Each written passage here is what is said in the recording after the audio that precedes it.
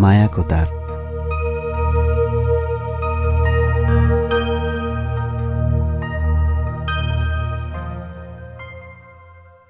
हेर, यो सहर होइन, तारै तारको जालो हो। बिजुलीको तार, टिभी च्यानलको तार, फोनको तार, चङ्गाको तार। सुलभाले यति भनिसकेपछि मैले सोधेँ, अनि मायाको तार छैन? उनी रिसाइन्। कति मायाको कुरा गर्छु भास्वत? हामी कलेजबाट ब्याचलरको ट्रान्सक्रिप्ट लिएर फर्कँदै थियौँ। उनी भन्दै थिइन्, मायाको तारमा मात्र अल्झे तिम्रो यो फर्स्ट डिभिजनको ट्रान्सक्रिप्टको अर्थ नरहला। मैले भने, मायाको तारमा त बग्ने हो म्याडम, कहाँ अल्झिन्छु र म? मैले यसो भन्दा उनी हाँसिन्। यही बेला परबाट आवाज आयो, एउटा चिर परिचित आवाज। भास्वत! सुलभाले दायाँ कानमा साउती मारिन्। को हो? मैले भने, सीमा। उनले सोधिन्, को सीमा? मैले अर्थ्याएँ, साथी। उनको अर्को प्रश्न, कहिलेदेखिको? निकै भयो। मैले यति भनिसकेपछि हाम्रो छोटो संवाद सकियो। भास्वत! मेरो दायाँ हात समातिन् सीमाले। उनको बोली र स्पर्श आत्मीय थियो। मैले पनि उनको हातमाथि आफ्नो बायाँ हात राखेँ। सुलभा हाम्रा जोडिएका हातहरूमा टोलाइन् सायद। मैले सीमालाई सोधेँ, तिमी कसरी यहाँ? उनले भनिन्, भोटाहिटीबाट आमाका लागि केही औषधि लिएर आएको, वैद्यको औषधि। मैले दुवै बीच परिचयको बाटो भुलाइदिन भने। उनी सुलभा, म सीमा। सीमाले आफ्नो परिचय आफै दिइन्। सुलभाले सीमालाई प्रश्न गरिन्, कुन कलेजमा पढ्नुहुन्छ? मलाई असहज लाग्यो। सीमा केही बेरपछि मात्र बोलिन्, भइगयो, मेरो पढाइको कुरै नगरौँ। सरी सीमा। दुवै बीच मौनता छायो। मैले मौनतालाई खलबलाइदिँदै भने, चिया नपिउने? सुलभाले हौसिँदै भनिन्, जाउँ न त। हामी बागबजारको एउटा चिया पसलमा पस्यौँ। चियाको सुरुपसँगै सीमा र सुलभाको भलाकुसारी सुरु भयो। कति छिटै नजिकिँदा रहेछन् केटीहरू। सीमाले पढ्न नपाएको दुखेसो पोखिहालिन्। सुलभाले सान्त्वना दिइन्, यस्तै हो जीवन, आत्तिनु हुँदैन, सबैको दिन एकचोटि आउँछ। सीमाले उदास स्वरमा भनिन्, हामी जस्ताको दिन फेरिएर आउँदैन सुलभा। सुलभाले सम्झाउन खोजिन्, यस्तो सोचले हुँदैन नि। सीमाले भनिन्, गर्ने के त? सुलभा बोलिन्, सङ्घर्ष। सङ्घर्षको पत्र पत्र भोगेकी सीमाले सुलभालाई प्रश्न गरिन्, कस्तो सङ्घर्ष? सुलभा शान्त भइन्, ला 3 बजिसकेछ, 4:30 देखि मेरो ड्युटी हो, म जान्छु।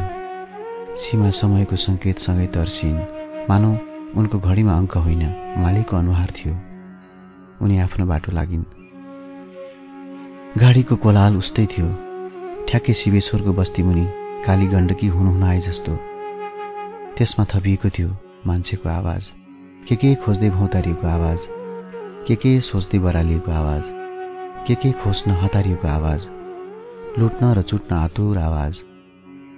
समग्रमा यो सहरमा अघाएर पनि भोकाएको आवाज, यो सहरको अतृप्त आवाज। यही आवाजले घेरिएका थियौं हामी। हल्ला गर्दै आइपुगे एक हुलु विद्यार्थी। अब नेपालमा पढिएला जस्तो छैन। एउटा धोद्रो आवाज सुनियो। अर्को आवाजले भन्यो, कहाँ पढ्छस् त? अस्ट्रेलियाको प्रोसेसमा छु। कुरा गर्दा गर्दै उनीहरूले घार्रा गुर्रा कुर्ची ताने र त्यसपछि कसैले डोनट, कसैले केक, कसैले आलु चना मागे। दुध चिया त सबैको रोजाइ भइहाल्यो। त्यो धोद्रो स्वर गरेकाले भन्यो, तिमीहरूले पनि ट्राई गर्दा हुन्छ नि। एउटाले फ्याट्ट भन्यो, त्यसको लागि त हुनु पर्यो नि गाँठ। अर्कोले थप्यो, के गाह्रो कुरा हो र, बैंक ब्यालेन्स पनि भाडामा पाइहालिन्छ क्यारे। साँघुरो पसल हल्लाले छोपियो। हामी कुनापट्टि लगभग मौनतामै थियौं। एकजनाले भन्यो, त्यहाँ पढ्न त जाउला, अनि त्यसपछि? अर्कोले भन्यो, त्यसपछि यतै आएर केही गर्ने। आउँछौ मुला हो, त्यहाँ गएपछि पिआर पाएपछि बिए, त्यसपछि बुढीलाई पनि उतै, अनि बच्चा-बच्ची। अब बच्चा-बच्चीलाई नेपालमा के पढाउनु? अनि संसारै उतै। एउटाले खुब हौसिएर भन्यो, त्यही त मजा छ। सबै गलल्ल हाँसे। सुलभा यो कोलाहलदेखि विरक्तिइन्। विदेशी नै सपना देखेका युवाहरूको हुलबाट टाढियौं हामी। म आफ्नै धुनमा अगाडि बढ्दै थिएँ। धन्न एउटा मोटरले सोहोरेर लगेन। म थरर कामेँ, मानव भर्खर मात्र मृत्युले छोएर गयो। म मृत्युको स्पर्शमा डराएँ। सुलभाले हत्तपत्त तानेर मलाई कुनापट्टि धकेलिन् र लामो सास फेर्दै भनिन्, तिमी सधैँ यो साइडमा बस भनेको। मैले प्रश्न गरेँ, तर मनमने, अनि एक्लै हुँदा चाहिँ? बायाँपट्टिका पसलहरू छाडिए र पद्मकन्या कलेजको पर्खाल सुरु भयो। पर्खाल शान्त छ, मानव पद्मकन्याका कन्याहरूको सुरक्षामा ठिङ्ग उभिएको एक पहरेदार। अब बाटो क्रस गरौँ, सोलभाले भनिन् र उनीसँगै मेरा पाइलाहरू सडकमा ओर्लिए।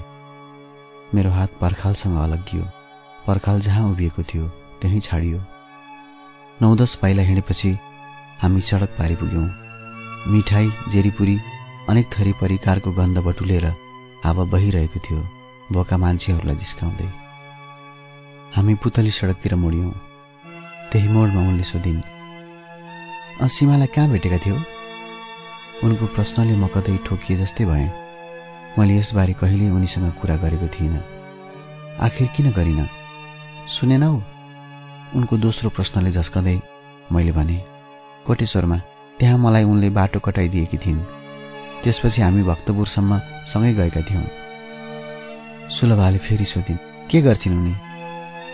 मैले जवाफ दिएँ, क्याबिन रेस्टुरेन्टमा काम गर्छिन्। क्याबिन? उनले फुसफुसाए जस्तो गरिन्। पुतली सडकको पेटीमा अपरिचित मान्छेसँग छोइँदै हामी अगाडि बढिरह्यौँ। सीमाको प्रसङ्ग पश्चात उनी लगभग चुपचाप थिइन्। सायद उनी अरू थुप्रै सीमाहरूको कल्पनामा हराइरहेकी थिइन्। चुच्चा-चुच्ची खाल्डा खुल्डीसँग पैताला खेलाउँदै म सुलभाको सहारामा बाटोको दूरी काटिरहेको थिएँ। उनी शान्त भएर दायाँ हातले मेरो बायाँ पाखुरालाई च्यापी अगाडि बढिरहेकी थिइन्। लाग्छ हिजो आज धेरै नै सोच्ने भएकी छिन् सुलभा। अब फेरि सोच्नलाई सीमा भेटिन्। एउटा पुस्तक पसलमा सुलभाले केही पुस्तक किनिन्। त्यसपछि खसी बजार निस्केर पुरानो बस पार्कतिर लाग्यौँ। साँझ पर्दै थियो। अब भने सुलभा हतारमा थिइन्। उनको हतारले मलाई पनि दौडाइरहेको थियो। बस पार्कको बाक्लो कोलाहल। हामी मिसियौँ रुट नम्बर 14 को गाडी पर्खन। 5 मिनटमै चर्को हर्न बजाउँदै बस आइपुग्यो। मान्छेको हुल सलबलायो। सुलभाले मलाई तान्दै बसतिर दौडाइन्। बसको ढोकैमा पुर्याएर उनले मेरो पाखुराबाट आफ्नो हात छुटाइन् र भनिन्, पुगेपछि मिस्कल देऊ है। मान्छेहरू चढ्दा चढ्दै ड्राइभरले गाडी स्टार्ट गर्यो। मान्छेको हुल ह्वात्त अगाडि सर्यो। तातो स्पर्श, पसिना र सासको गन्ध, अस्पष्ट संवाद, ड्राइभरको रोजाइको म्युजिक अनि यात्रुहरूको छटपट्टि बोकेर बस ट्राफिक जामको सामना गर्दै गुड्यो। कन्डक्टरको आवाज सुनियो, कुपन्डोल। म ओर्लिने ठाउँ आइसकेछ। खल्तीबाट 50 रुपियाँको नोट झिकेर दिएँ। केही बेरमै कन्डक्टरले झर्केर भन्यो, चाँडो लिनु न पैसा, फिर्ता चाहिन्न कि के हो? कन्डक्टर पनि मेरा आँखासँग झुक्किएछ।